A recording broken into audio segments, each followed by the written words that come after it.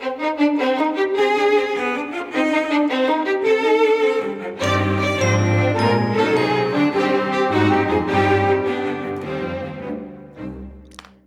my name is Brian Martin, and you are listening to episode 10 of the Running Technique Tips podcast. I'm now joined from Sydney by my co-host Lisa Biffin. How are things with you, Lisa? Things are going well. I can't believe you just said episode 10. Where have the last 10 weeks gone? I know, they have gone quickly. And you know what that means. Yeah, it means marathon's around the corner, and I blink and my life just keeps on disappearing. That's exactly right. The marathon is coming for me particularly quickly. Yeah.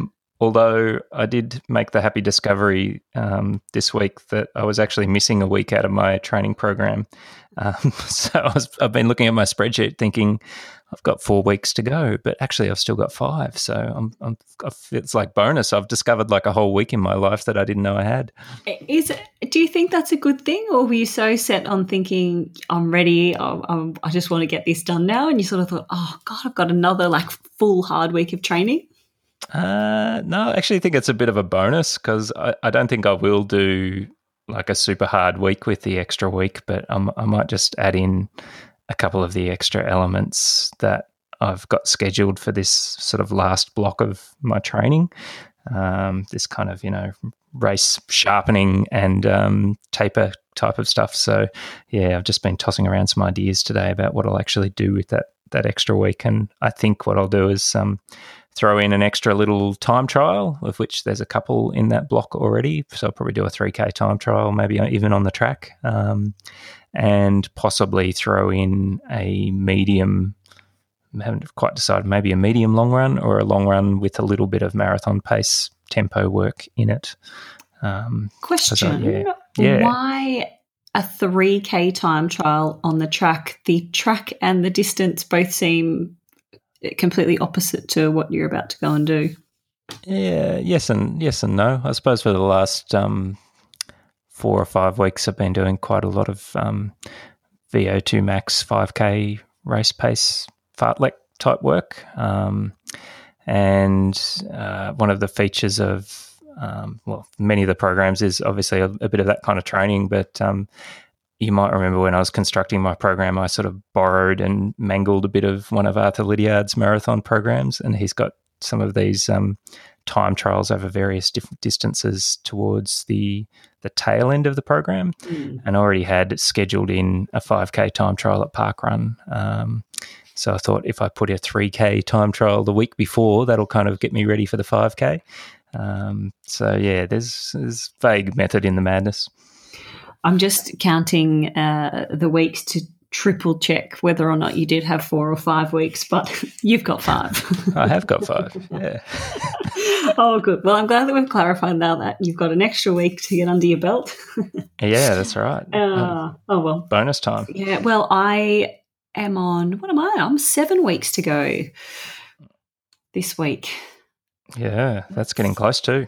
Do you know what? I must admit, I'm finding this period a bit of a tricky one, and I haven't done a marathon before. Like it's close, but it's still a fair way out. Like I've still got some big volume to come, but you don't want to overcook yourself.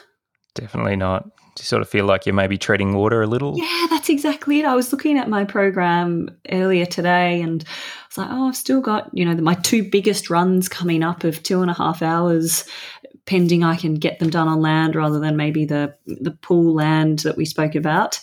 And there's part of me that's like, I really can't wait to get them done, but are they going to take a lot out of me? And I've still got a long way to go, so I don't want to break down.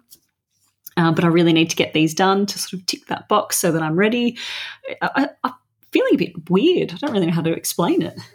Yeah, I think you'll feel better after you tick off a couple more of those long runs. And if you feel like because you're a bit like me, you've got to kind of get yourself up for those long runs, and they do take a lot out of you. So if you feel like you need to kind of modify other parts of your program so that you can get those done without causing yourself too much damage, then now would be a time to potentially tweak your plan, as we talked about, change the plan if you need to.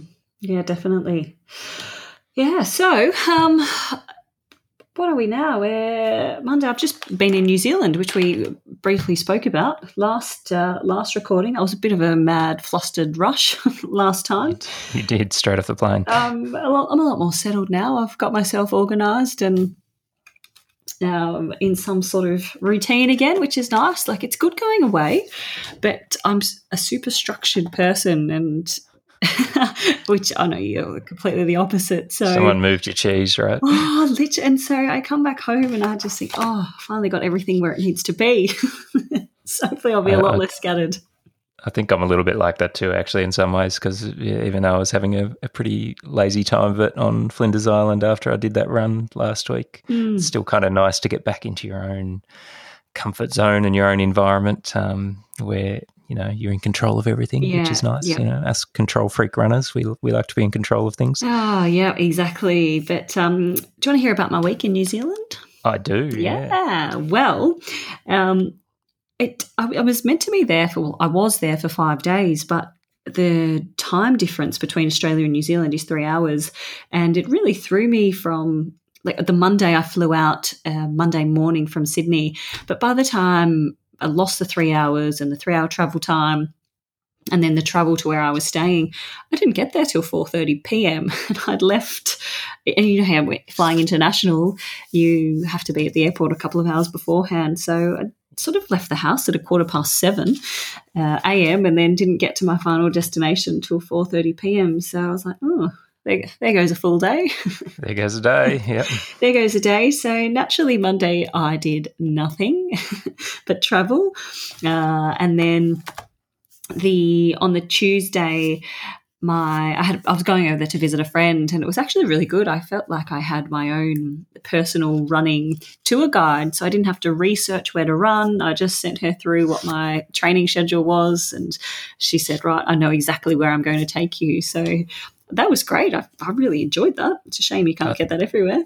Yeah, I was going to say there's like maybe a gap in the market for people to offer that kind of service to travelling runners. Well, if anyone wants to take that up as a business idea, there you go. Heard it here first. That's right. But on the Tuesday, I had some hill. I had to do a hill. Actually, it was a bit of a big session. I had to do hill sessions. It was actually supposed to be 5 by 500 metre hills, but I completely misread it as 4 by 500 metre hills. And I'm really glad that I did, because the hill where I did these repeats was actually a lot steeper than the normal hill that we would train at here at Centennial Park. So yeah, I don't even know if I would have gotten the fifth one out with much quality. I was pretty knackered. So big session in the end, 2K's worth of work, because it's a jog down recovery. Sorry, 4K's worth of work with the recoveries included. So, and then after that I had 4 by 2 minute tempos with jog 1 minute in between. So it was actually quite a big session. I definitely managed a 1.5K warm down. I barely just crawled into the car. I was a bit spent after that. So it's interesting with hills, isn't it? If the hill is just a little bit too steep for where you're at, it can completely kind of change or even ruin the session, I reckon. Yeah, well, I'm actually really glad that I misread it, because I don't think I would have gotten the tempos out if I had have done that fifth hill. But I actually felt really good in the tempos. I was doing them sort of low 350s to 4 minute pace, and felt pretty smooth running those. So that was nice. And I'm still managing this niggle, so the ankle sprain that I had done or have done, and felt fine running. And then on the Wednesday, just wanted to be really careful of it and not overdo it. So went out to the New Zealand Institute of Sport, which was an amazing facility, and got on their Alter G. I was a bit jealous, actually, of all of the athletes there who were, it looks like that's their life, and swimming and running on the track and doing all those sorts of things. So for a brief 54 minutes on the Alter G, I pretended I was one of them. You were a full-time athlete. So that was quite nice. So I did a 22-minute land run beforehand to test out the ankle. That was fine. I was running so slow. I wasn't even hitting 6-minute Ks. But that was a bit of a combination of, it was so cold, and where the institute is, it was a bit of an industrial location, so it wasn't actually very nice to run around. I had no idea where I was, and I am geographically challenged, so I didn't want to go too far in case I got lost. So I just did the really pathetic sort of out and back all the time. And then 54 minutes on the Alta G. And I think I had mentioned last week I was running at about 45% body weight, whereas this time it was 80% body weight and, no issues, couldn't feel any soreness in the ankle. So that was a really nice positive step in the right direction.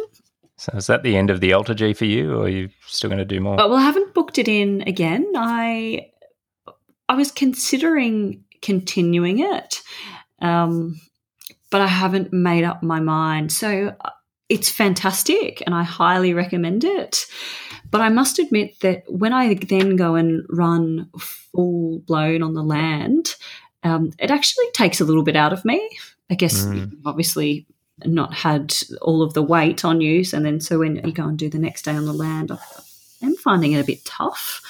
So I'm not going to do it this week, but I'm not sure, like when I get to some of those really long land runs, whether or not it might be worthwhile just to keep that load off the body. What do you reckon? Well, I'm a bit biased, as you know, because I'm not a huge fan of the Alta G, but yeah, I kind of feel like if it would be better to maybe sacrifice a bit of time on legs just to run on the land, or just so either run a little bit less or a little bit slower on land rather than trying to hit the same time on the Alta G perhaps, just for that extra bit of specific training effect, because especially if you're noticing that when you go back out on the land that it feels a bit harder. Yeah, no, it's a good point. So I'm still playing with it. I haven't booked it in for this week, and I'll consider moving forward. And then on the Thursday, I headed out to, and I absolutely cannot pronounce the name of the athletics track or the athletics club. It was the Lovelock track, and it was. I'm actually not even going to attempt it because I'll embarrass myself and maybe offend people from the club. So we might put it up in the show notes. Okay, I'm no good on those kind of. Pronunciations either. So I went out there where basically, the 1960s heyday of New Zealand athletics, where the Snells and Lydiard trained all of his charges, and that was really nice actually. There was lots of plaques around and some paintings of the history, and I really like all that type of thing. So weren't you reading Peter Snell's book, or was it Garth Gilmore on Peter Snell, or Garth correct, Gilmore on Lydiard? So my friend had Peter Snell's second book in her book collection. I've actually brought it home with me. I got stuck into that, so it was quite nice because here I was in New Zealand, sort of retracing some of their steps, I suppose, and being able to visualise what it was that they were talking about in the book. And yeah, I still can't get over what they did. New Zealand back then would have been such a tiny little faraway place with, not many people living there, and to be the best distance runners and to basically shape distance running as we know it. I just think it's such a great story. It is. Yeah, it's one that'll still be being told in another 100 years, I reckon. Yeah, look, and so it should. And just reading some of their training that we're doing and then seeing these locations and just thinking, oh, God, we're soft today. And it was quite ironic because on that Thursday out at that track, and it was the coldest day of the sort of 5 that I was there, it was freezing cold. It was sideways rain and just blowing a gale, and I was the only person out on this track, which again was something quite unique because, here in the city of Sydney, I don't think I've ever been on the track on my own, so it was a little bit surreal. And having just those really tough conditions and thinking, well, this is what they did all the time. That's why they were so good. If they did it, like, come on, pull it together, you can do it. And I had a tough session too. I had 4 by 1600, so 4 by a mile. And it was really hard. Like, those conditions made it so challenging, and on my own, I was having some serious talks to myself during them. That's a monster session, that one. It is a monster, and on your own. And I actually had to change how I run it. Like, I'm not sure if you've ever done this before in a session, but the wind was so bad that down half of the athletics track, you just had this massive tailwind, and then you would turn the corner, and I was just having to dig deep. I could barely, take a step into this wind. And I did my first 1600 in a time of 6:39, which is 4:09 minute average. And I just thought, I can't keep running them like this. I'm going to actually have to run them as surge one half and sort of survive on the other half. Yeah. It actually made for a really tough training condition, but in a way it wasn't actually too bad. It was a bit of a lesson of, well, I'm a bit of a metronome. I can sort of lock into a pace and just stay there. But I guess, look at Boston this year. They had to change for all the conditions. So it was a bit of a mental game as well to say, well, you need to change how you run sometimes. You may not get the ideal conditions in New York. Sounds a bit more like a fartlek session almost that way, running it that way. Yeah, that's pretty much how it was. So the times did come down. I was 6:39 and then 6:28, 6:19 and 6:10, and off only 60 seconds recovery. So it wasn't an easy one. And again, I struggled around for a 2 kilometre cool down, and I just knew that I had nothing to do the next day, and I was so thankful for that. But that's actually one of the hardest sessions I've done in a while. Not surprised. It's a really tough one. So that was supposed to be a VO2 max 5K race pace type of pace initially, at least as you wrote it in the program? So the pace was meant to be, so I was given to run 3 minutes 50 to 4 minute K average, which for me is more threshold. Yeah, and but over that distance, I don't find that very challenging. However, my coach actually wrote in brackets, weather permitting. So I think he visits New Zealand quite a lot. So I think he understood the potential conditions that I may get, and I absolutely got those conditions. So what should have felt like a relatively easy pace, I had to work quite hard for that in the end to get those times, just because of the elements. So it was a nice one to tick off, bit of a confidence boost, but also just a hard slog.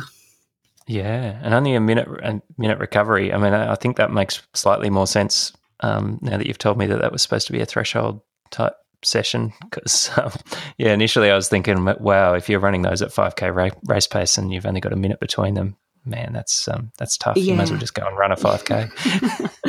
Yeah, it wasn't fun. And on my own too, God, I've mentioned multiple times, I'm terrible on my own. So when I hit times in training that have sort of been set for me and I'm on my own, I feel like I've actually achieved even more. So anyway, I flew out on the Friday, so my little adventure was over. And then I had on the Saturday, we had a club run. It was a 10K, so I was going to use this as a tempo, and I don't know if the wind followed me this week, but again, just shocking conditions. It was a 2.5 kilometre loop course, and it was, out one way for 2.5 kilometres, back the other way, and the way out for 2.5 Ks was a dead-on headwind, and the way back was a tailwind, and I again thought, I might run sort of 4:05s to 4:10s, but just the wind, it just throws pacing all over the place. There was sort of 4:11 pace into the wind, 3:45s with the wind. So I actually had no idea how I was going, and I ended up running 40 minutes and 10 seconds for the 10K. So I was shocked. I was actually really pleased. I did not think that I would come out with that. So question, that given was it Thursday you're doing the 1600s? Yeah. And then, so that if that was a threshold, and then you've basically done another threshold on Saturday, like was that kind of in the program, or was the race kind of added in afterwards? Yeah, so the race was added in. It was actually scheduled in 2 weeks' time, but our club had something on, and then next week is the Sydney marathon, so that took out lots of the group, and it really just left, unfortunately, Saturday. So it wasn't great timing. And so then leading into Sunday's run, I actually reduced. I had scheduled in 2 hours 10, and I was really dreading it. And so I had a chat to the coach, and he just said, look, if you get 2 hours, you get 2 hours. There's not a lot of difference between 2 hours and 2 hours 10. Yep. And I struggled on Sunday. I found it really quite hard. I wasn't running fast. I was running 5:21 pace, and I was just tired. My legs were, shot to bits. The sort of 2 hard sessions. I'd come off the previous week of cross training, so I hadn't really been on the land, and then ended up with 80 kilometres for the week. It was really tough going. So I have recovered quite well. I didn't run the full 2 hours. I stopped at an hour 57, so close enough. Yep. But I remember I was running along with the group of ladies I run with, and I said, well, look, as soon as my clock ticks over the 22 Ks, I'm stopping. I'm not running a step further. Yep. So it was a big week in the end. It was a big week. You had a really hard week. Yeah, but you know what? I'd like to cover this topic another day. Because I was on my own, I didn't have any work, I had no family, my time was my own, I actually was able to rest. So, even though I had some hard sessions, I'm getting 11 hours sleep each night, which is unheard of for me. I'm normally living off 6 hours of broken sleep. And then when I sat down, I didn't have to get up 15 times. I could just sit on the couch and stay there. So it's amazing what recovery does when you can get it. Yeah, there's definitely something in that. That's really interesting. So you coped well with the added intensity in the hard week because you had a little bit of extra Lisa time and some nice sleep. I surely did. So will I be repeating that similar type of week this week? The answer is no. Very, very good. Oh, dear. So how did you fare after your you're in good spirits after, what was it, Fraser Island? Not Fraser Island. Where did you go again? Flinders Island. Getting my islands confused. You'll upset the Tasmanian listeners. I actually had a pretty easy week in comparison to you last week. I was still on the island, actually stayed on the island until the Wednesday. So Monday was basically walking therapy, which was nice. So, just spent a few hours just walking around some of the nice national parks and local beautiful beaches. So I was down at Trousers Bay walking around there. So my body was just, I could actually feel I was quite tense, and the legs were perhaps a little bit stiff in places from that run. But after, a few hours of just walking around, everything just kind of, really loosened up. So just remembering the value of just doing some easy walking as a recovery. I think it's very underrated and not spoken about enough, walking recovery, or even walking as training. Yeah, I totally agree with you. It's very underrated. I suppose I should thank Charlotte the Wonder Dog for making me get out and do more walking than what I probably otherwise would. But doing a bit of walking before your runs and after your runs, can't be underestimated as having a fitness benefit, but also just warming you up and cooling you down from your other runs. So that was kind of good. So Tuesday was a super easy. I just did 35 minutes running along a nice beach trail near Whitemark. Less than 4 miles. That was at 5:54 kilometre pace, which I think is like 9:30 miling.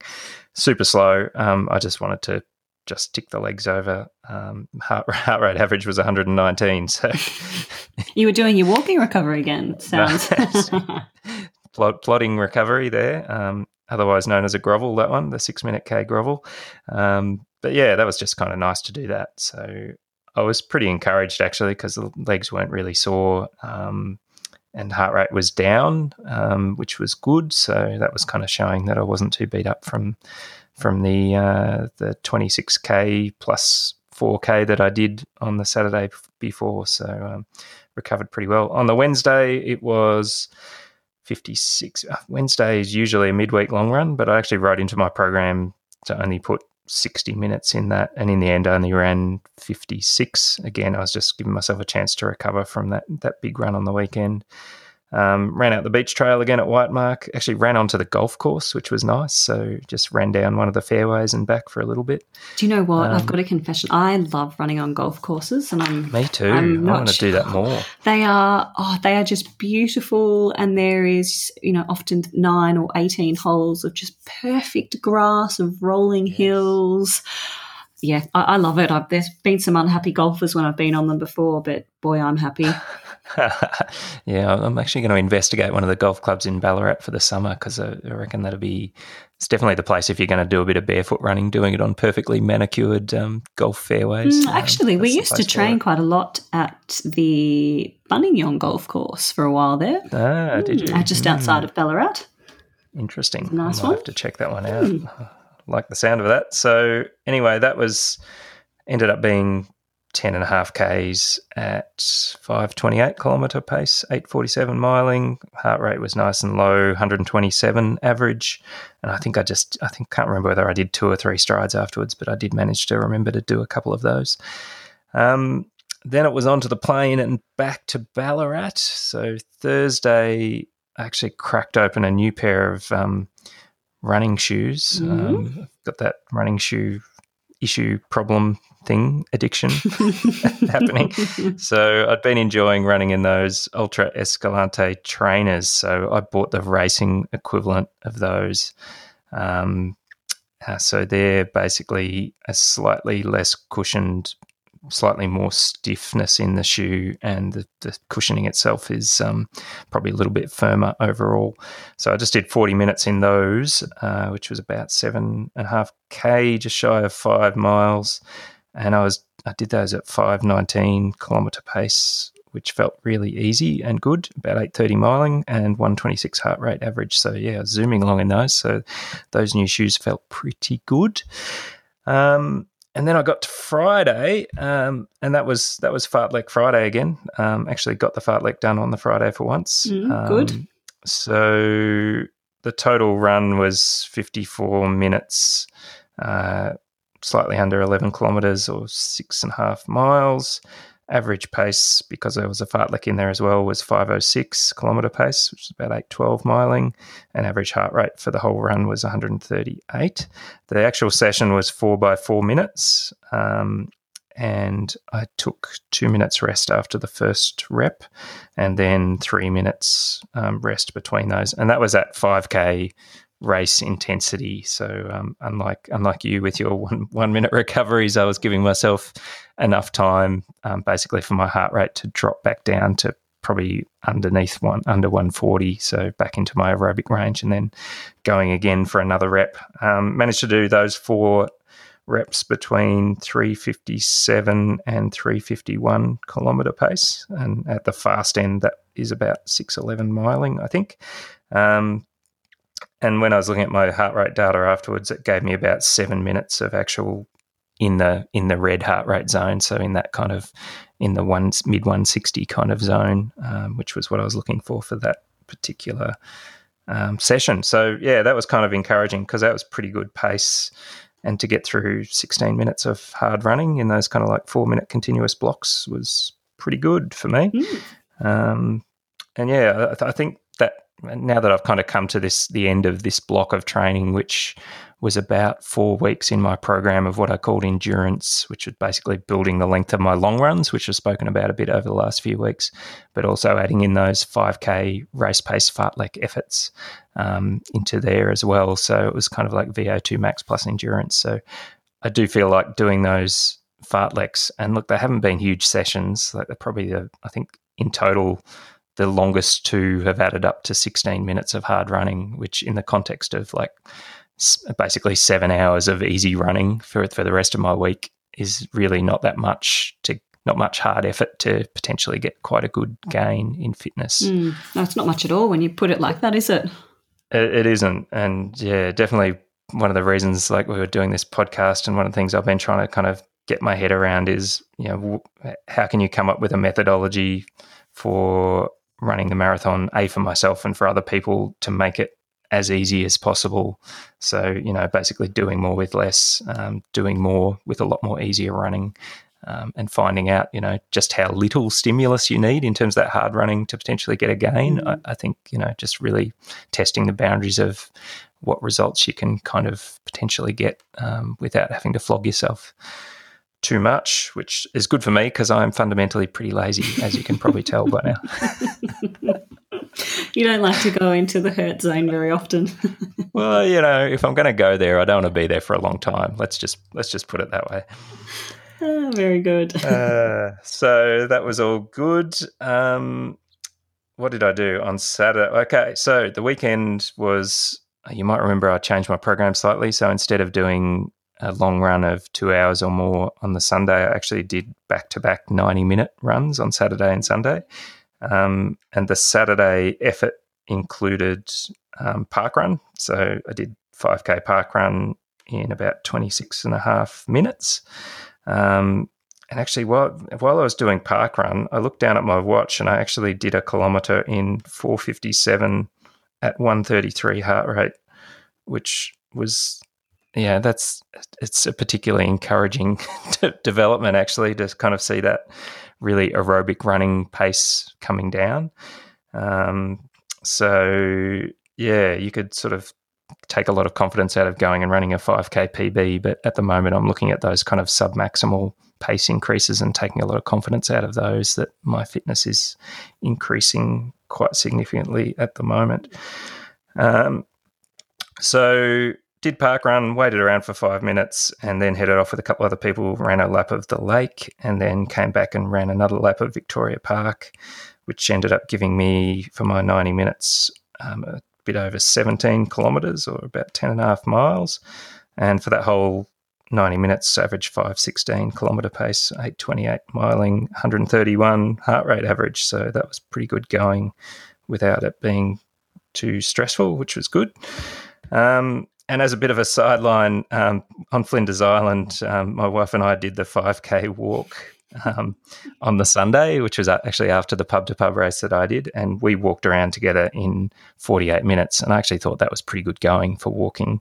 But my wife did parkrun on the weekend, and she did it in 43:26, so it just shows I was holding her back.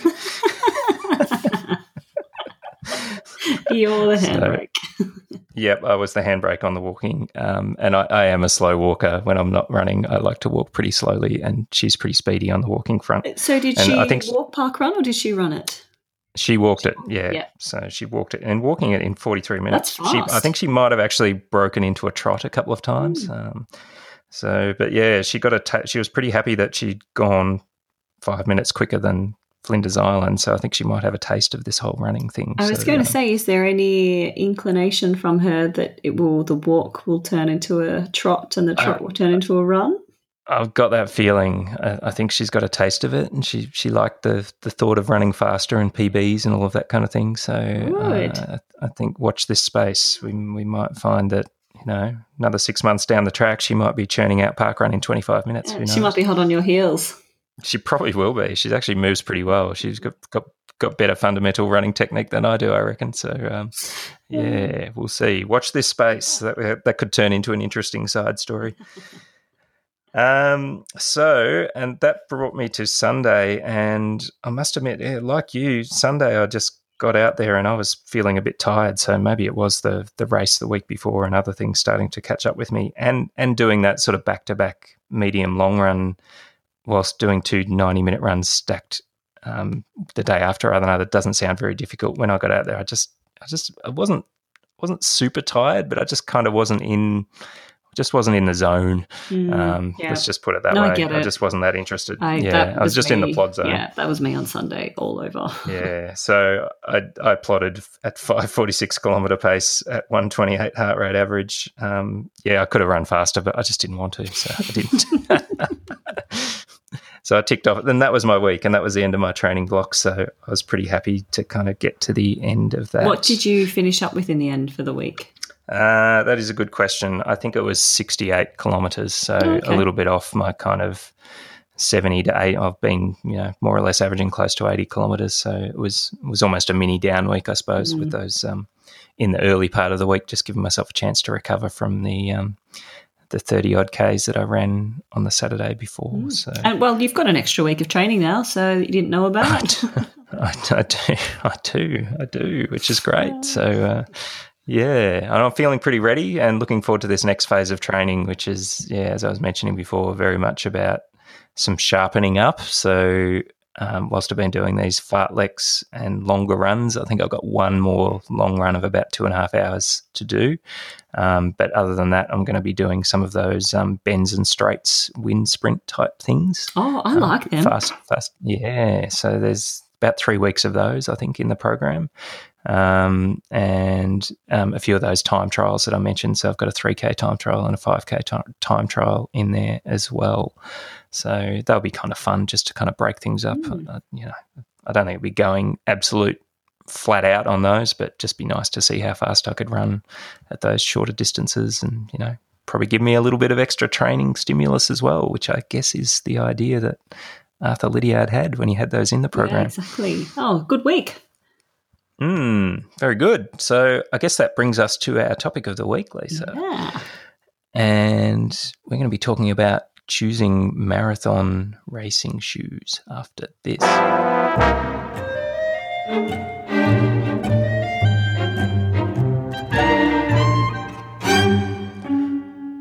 I don't know about you, Lisa, but choosing shoes to run the marathon does tend to confuse me a little bit, and it's probably because I own far too many shoes, so I've got too many choices, and it's a bit like going to a restaurant where there's a lot of choice on the menu. It just confuses me. I just like a simple amount of options to choose from. What about you? Well, this is a very relevant topic in our household at the moment with obviously 2 novice marathoners.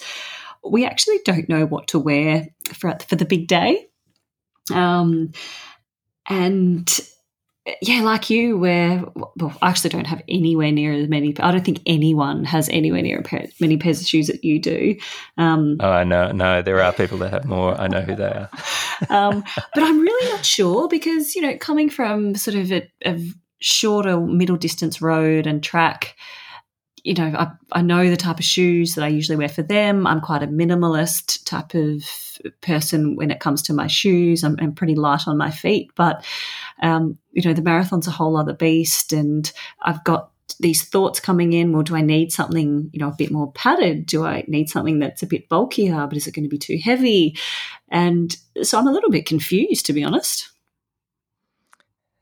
And that's understandable given the amount of options that are out there now. Like we've had, like back when I was doing the blog in, when was that?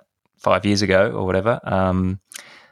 Minimalism was the big trend. So everyone was talking about running in Vibram 5 Fingers and other kind of no cushioning, completely flat type of shoes. And then, in the intervening time, we've sort of seen this swing back to maximalism in shoes as well. And now things are probably just kind of swung back a little bit, but probably not all the way back to completely minimal barefoot style shoes. We've now got these other kind of options, like some of the ones I've been trying out, like the Ultras, where they're flat shoes, but they still retain quite a bit of cushioning. So you'd never describe them as barefoot shoes. And on top of that, you've got a whole new category of shoes that kind of emerged out of that whole thing, like the lightweight trainer. So, things like your Adidas Boston. Yeah, which are my personal kind of favourite. Yeah, like you like those, and I've got a pair of those. And then you've got another category of shoes, which is actually the marathon racing shoe. So for me, the version of that I've got is the Adios Boost, so the Adidas Adios Boost. And what have you got in that category at the moment? You've got a pair of On races, I do. you? So just got them actually last week. So On Cloud, I think that's what On Running, is the brand. I hadn't ever seen them before and happened to be at this running film festival, and one of the runners on there was sponsored by them, and look, I got sucked in. I actually thought that they looked great. I really liked the style and the colour. I'm going to be completely transparent.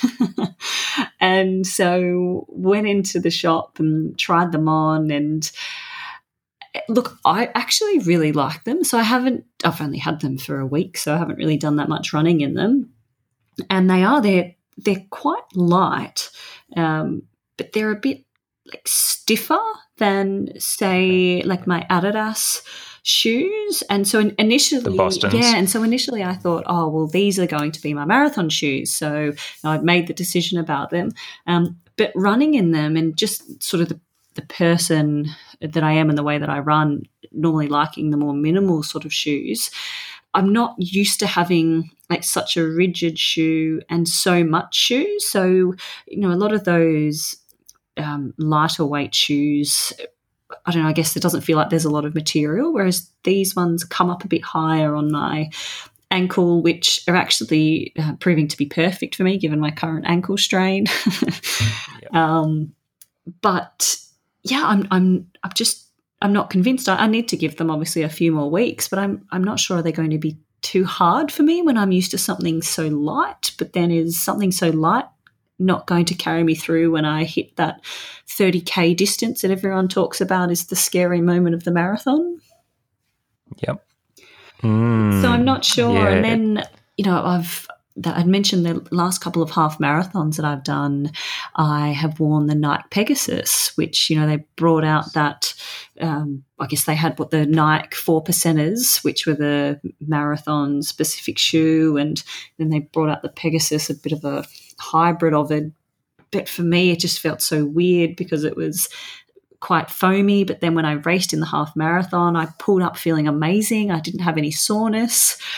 So that's what's put me into this flurry of complete confusion. Yeah, and you mentioned that Nike 4% shoe in there. That's another shoe like almost in a category of its own, because it's, whilst they'd probably say it's a marathon racing shoe, it's a lot more shoe than the Adios or any of the other sort of equivalent marathon races that the other brands have got out there. Plus, it's got the insertion of that carbon fiber plate running through it. So yeah, there's lots of options out there, and it sounds like you've got 3 options. Would that be correct that you're sort of tossing up? Yeah, so I am. So one is I am considering the Nike Pegasus just because of how great I have pulled up after the 2 half marathons, and it's comfortable. Yeah, like it is comfortable. I think I mentioned before, I feel like I've got like these little soft pillows or mattresses on my feet as I'm running along. There's just some nice safety for my knees and my hips. They still feel heavy for me, but then part of me thinks, well, that's fine because they're actually feeling so nice and like they're protective. So there's those. There's the On Running, the Cloud Flow is the particular pair that I got, which is their sort of lightest shoe in their range. And that's on about a 6 mil offset. Yeah, I think it is. Right? And as I said, quite light. I need to give them a bit more of a run in, but I might do a couple of long runs in them. And then, I really like Adidas shoes, but I don't know whether the Boston – I often do a lot of my training and long runs. Actually ran a 2-hour run on the weekend in the Bostons, and they honestly feel amazing. They're just so light and I can feel the ground, and they really suit me. But I am a bit worried about the 42 Ks in them. Yeah, look, honestly, I don't think you can make a wrong decision out of those 3 shoes that you've mentioned. Any one of those 3 might be okay for you to run the marathon in.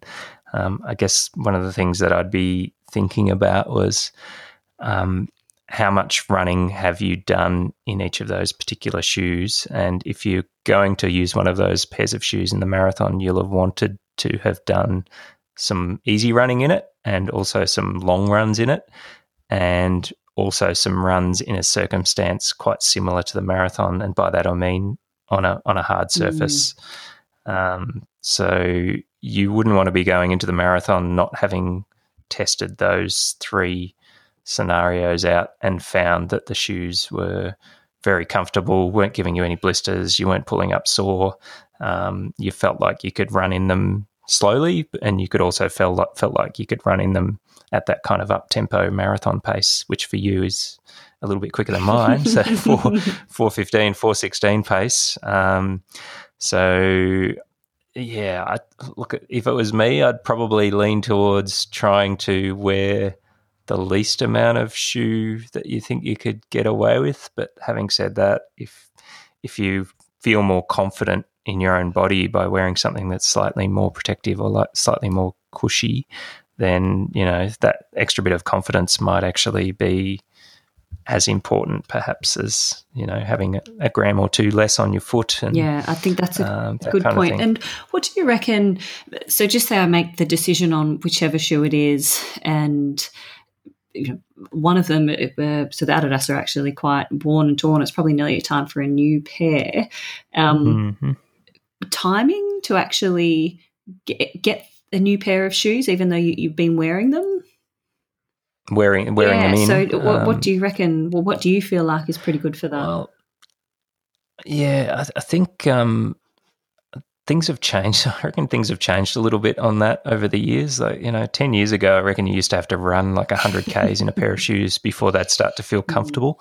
But I think all of the shoe manufacturers have got a lot better at producing shoes that you can almost run in them straight out of the box. But having said that, I still would have wanted to do a long run and probably a marathon pace tempo on a hard surface, plus a few easy runs. So, you know, maybe you would have done 50 to 60 Ks in them with some of that specific work that I mentioned in them, just to make sure you're feeling comfortable and confident. So for me, I actually have decided which shoe I'm going to wear, which sounds a bit odd given all of the options, but I actually am going to wear the Adidas Adios Boost, and I haven't done a huge amount of Ks in those, but I've probably done 3 or 4 easy runs of maybe 40 minutes. I've also done the 15K Lake Wendouree race on the road. I did in those.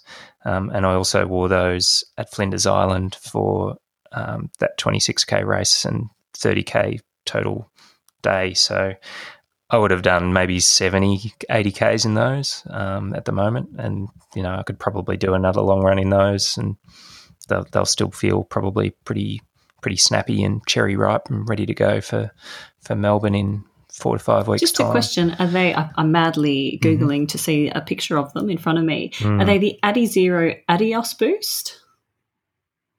Yes. That is them. Nice. Yeah. So they're in that category of marathon racing shoes, but they're actually not like super flat. So I think they're on maybe a 9 or 10 mil offset. So they're pretty much on a standard offset for most of the kind of lightweight trainers that you have these days. They're actually pretty similar feel to the Boston, but just maybe a tiny little bit stiffer, and maybe the cushioning is a tiny little bit firmer, which probably for the marathon and for a special effort, I'd be pretty comfortable with that. They look nice. Yeah, and I've sort of run in the previous incarnations of that shoe and had a fair amount of success with them. So for me, I feel pretty confident. What did you wear last year that. for your first marathon? I wore a pair of Adios, but a pair that was probably about 8 years old that I just had in the cupboard during the time where I really wasn't doing much running. So, they were a very similar shoe, but these newer ones are a little bit lighter, I think, and I think they actually feel a bit better than the older ones. But yeah, I could run in. I've got a pair of Bostons. I'd be happy to run the marathon in those. What else have I got? I thought about, at one stage I was doing a lot of running in those little Innovate 195s, which they do have cushioning, but very little, and they're only on a 3 mil offset.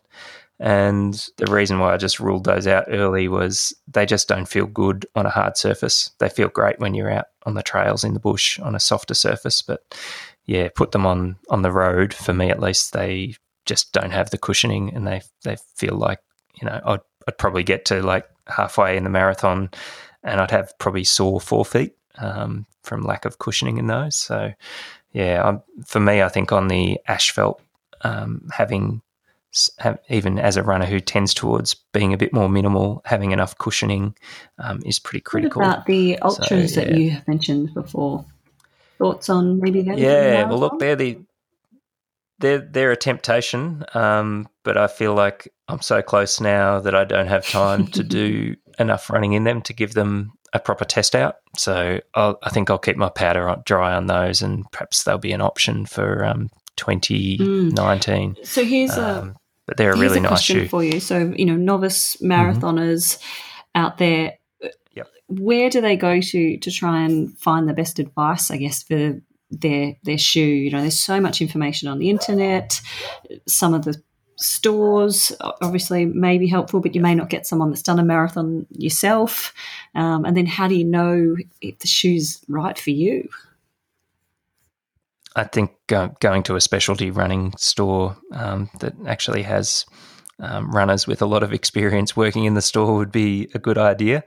Look, if you kind of know what you're doing, you could just buy your shoes offline and you'd be able to, online, and you'd be able to choose something that would be suitable. But if you're starting with not much knowledge, go somewhere where, they know they'll want to sit down and talk running with you.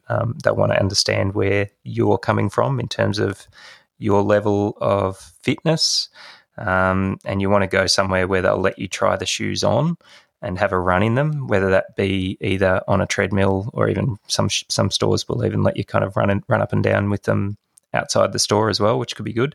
If you are running in shoes on the treadmill, the person should be knowledgeable enough to try and pick a pair of shoes that actually suits the way that you run. And, even in your own mind, when you're on the treadmill, if you're thinking these are pretty comfortable, I'm not making a lot of noise running in these, is a good sign that they're actually quite suited to your particular way of running. Definitely go somewhere where you're likely to get some specific advice. And the right shoe for you might be the wrong shoe for someone else. So it's very important to choose something that actually suits your particular needs. And what do you reckon would be, maybe the top 2 or 3 things to look at when selecting a marathon shoe, and then maybe the top couple to avoid when selecting a marathon shoe? Well, probably I think given there's such a wide variety of runners out there with different needs, it'd be hard to kind of pick a specific shoe feature or so forth that you would go for, but you definitely want comfortable shoes. So comfortable shoes for you, something that enables you to run with your best possible biomechanics. You definitely don't want to buy something that feels too tight or has anything in the shoe that feels like it's going to rub on you, because over the course of a marathon or even your long training runs, you're going to end up getting pretty massive blisters. So, you want something that's a really good fit for you and suits your particular foot shape and your particular way of running. So that'd probably be my main tips. It's pretty hard to give specific advice, but probably the one other thing I would say is don't be kind of too channeled into buying a particular shoe based on what a shoe salesperson is trying to tell you. You've got to try and get after the shoe that is most suitable for you. And sometimes, even a shoe like the Adios, which I'm wearing, if you looked up around that, there'd probably be a lot of places online where they'd say, don't wear that shoe unless you're a sub 3-hour marathoner or even faster. But I know through wearing that in my long runs and in some of those test races that it suits me fine, and it's okay for me to wear. So, don't necessarily be deterred by someone saying, oh, well, you're too slow or you're too heavy or you're too this or too that. You really want to try and get that right shoe for you, and you might be 100 kilos and be able to run in a shoe that has very little cushioning. And if you can do that and go and do long runs in that, and you can run on the road in those shoes, then that shoe might be okay for you if that's the kind of shoe that you like running in. But equally, you could be like a 70 kilogram runner and have poor biomechanics, and you just like running in more cushioned shoes, and that's fine too. So you just got to get something that's suitable for you. I do agree with trying them on as well. And look, I love online shopping, don't get me wrong, but this conversation at the moment in the household of what shoe to wear. My husband has got this toe injury, and what he's found is that unless he tries a shoe on and does exactly what you're saying, running on the treadmill, he can't actually work out just by a picture whether or not the sort of foot plate underneath is going to rub and interfere with his injury.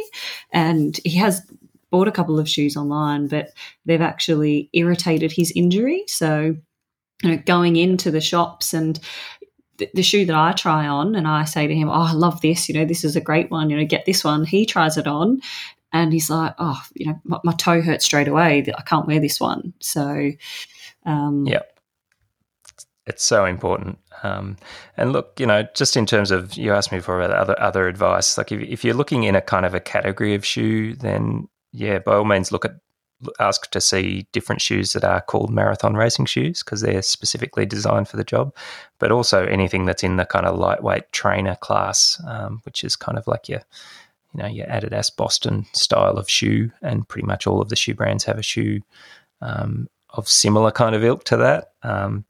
There's lots of different shoes out there that could be suitable for you to run the marathon. We're a bit spoiled for choice at the moment. It's just finding the one that's perfect for you is the trick. Now I'm looking at these, the ones you just mentioned, the Adios Boost, and I'm thinking, maybe I'll go get one of those and try how that feels. But no, I need to do a few more runs in my on-running Cloudflows before I make my final choice. Yep. Yeah, look, it's good fun to try them out, and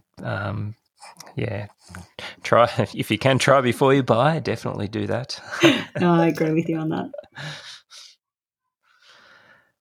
Very good. Well, I think we've probably done a fair bit now on marathon shoes, and I think we've almost in our conversation covered the tip. Yeah, I think so. Which was right shoe for the job.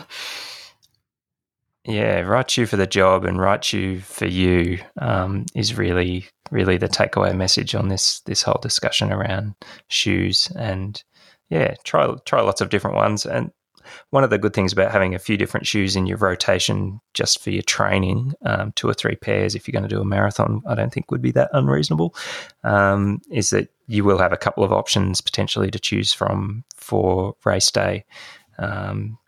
Which, you don't want to be kind of leaving it until, I wouldn't want to be starting from scratch in terms of making my decision about what shoes to wear at this stage with 4 or 5 weeks to go. You really want to have decided what you're going to be wearing as early as possible, so you can make sure that you've got a pair that's nicely broken in to choose from for race day. So if you've got one that you think's perfect, maybe buy a second pair and keep that in reserve. Yeah, that's actually a really good point, because so we're so focused on the training and getting all of the kilometres or the miles out, but it's so important, the equipment. I mean, look at cyclists or triathletes, they're constantly looking at their equipment. I'm not sure, well, maybe it's changing in running, but we should definitely be thinking about our shoes maybe a couple of months out before the marathon. That's true. And look, shoes is pretty much about it's only real equipment that we can play around with. Most of the rest of it is fairly superfluous, isn't it? Yeah, look, I'm sure you make sure you've got the right shorts or top, or and guys, and your nipple cream. You don't want the chafing, but you're right. The shoes are the main piece of equipment. Yes, absolutely. Well, I think maybe we're almost at a wrap. No, what are we doing next week? What are you doing? Jet setter again, actually. I am returning to my hometown. I'm actually coming down your way, Melbourne.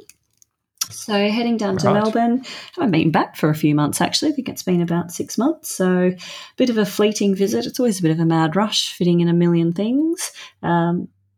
You'll have to go and run the tan, of ironically, course. I'm actually returning back to my old club, Keilor St Bernard's, and I'm actually going to race the tan relays that are on. Yeah, you are doing the tan relays. I'm actually really excited about it. So for non-Victorians or it's definitely a very famous run in Melbourne. One lap of the Botanical Gardens, which is known as the Tan, I think it's about 3.84 kilometres, and sounds about right. It's quite a well-known thing, isn't it, to have a tan lap time? What's your tan PB?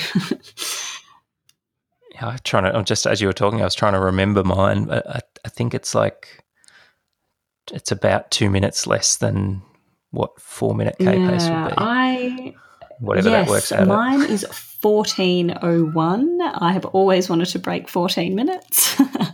And I don't think I'm in the shape. I'm halfway through marathon training, so no idea how I'm going to go. It's actually a bit of fun. I'm really excited to return back to the old club. I do miss them quite a bit. So, back trekking down to Melbourne town and running town relays and attempting on Sunday to increase my land run to 2 hours and 15 minutes. So that will be my biggest Sunday long run ever if I can achieve that. That'd be good. So you're going to do that in Melbourne. So I'm actually going to go out and join, you're doing the Melbourne Marathon. They've got a series of runs on the Wednesday and the Sunday. I think it's a great idea. I have actually been down to it a couple of times for huge numbers, like hundreds of people that go along. And they've got a couple of different pacing groups and some different distances. Mm-hmm. I'm unfortunately going down on the week where they do their longest run. So they're doing 36 Ks. I'm definitely not participating in that. I'll probably peel off. I think they've actually got a group that's doing a 22K as well. So I might jump in with that and maybe tack on a bit at the beginning because I'm not too good at the end. But that'll be nice, actually. I imagine there'll be a massive group to run around some old sites, trek around the old city, and I'm really looking forward to that. But doing a traditional pack training I like it too. So what are you, solo lone wolf? What will you be doing? Well, I'll be doing a bit of solo lone wolfing, I'd say. I've got one more long run to do in my program, and it's written in as a 2-hour 45, but I'm actually tempted to cut it back a little bit because I kind of feel like I'm in shape at the moment. You could trek down the highway and join me and the other Melbourne marathoners on the Sunday run. Yeah, maybe. No, I don't think I will. I'll be happy to do that one in the rarefied air of either Ballarat or Daylesford.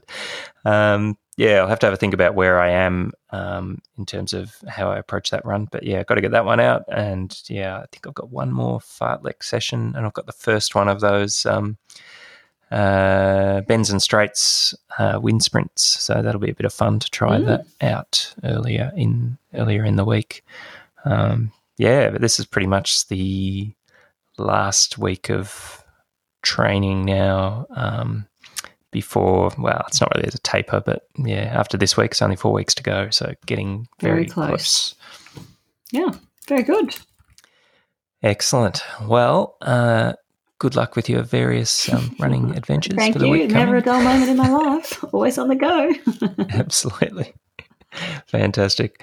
Well, that's a wrap. You have been listening to the Running Technique Tips podcast with Brian Martin and Lisa Biffin. We will catch you next week.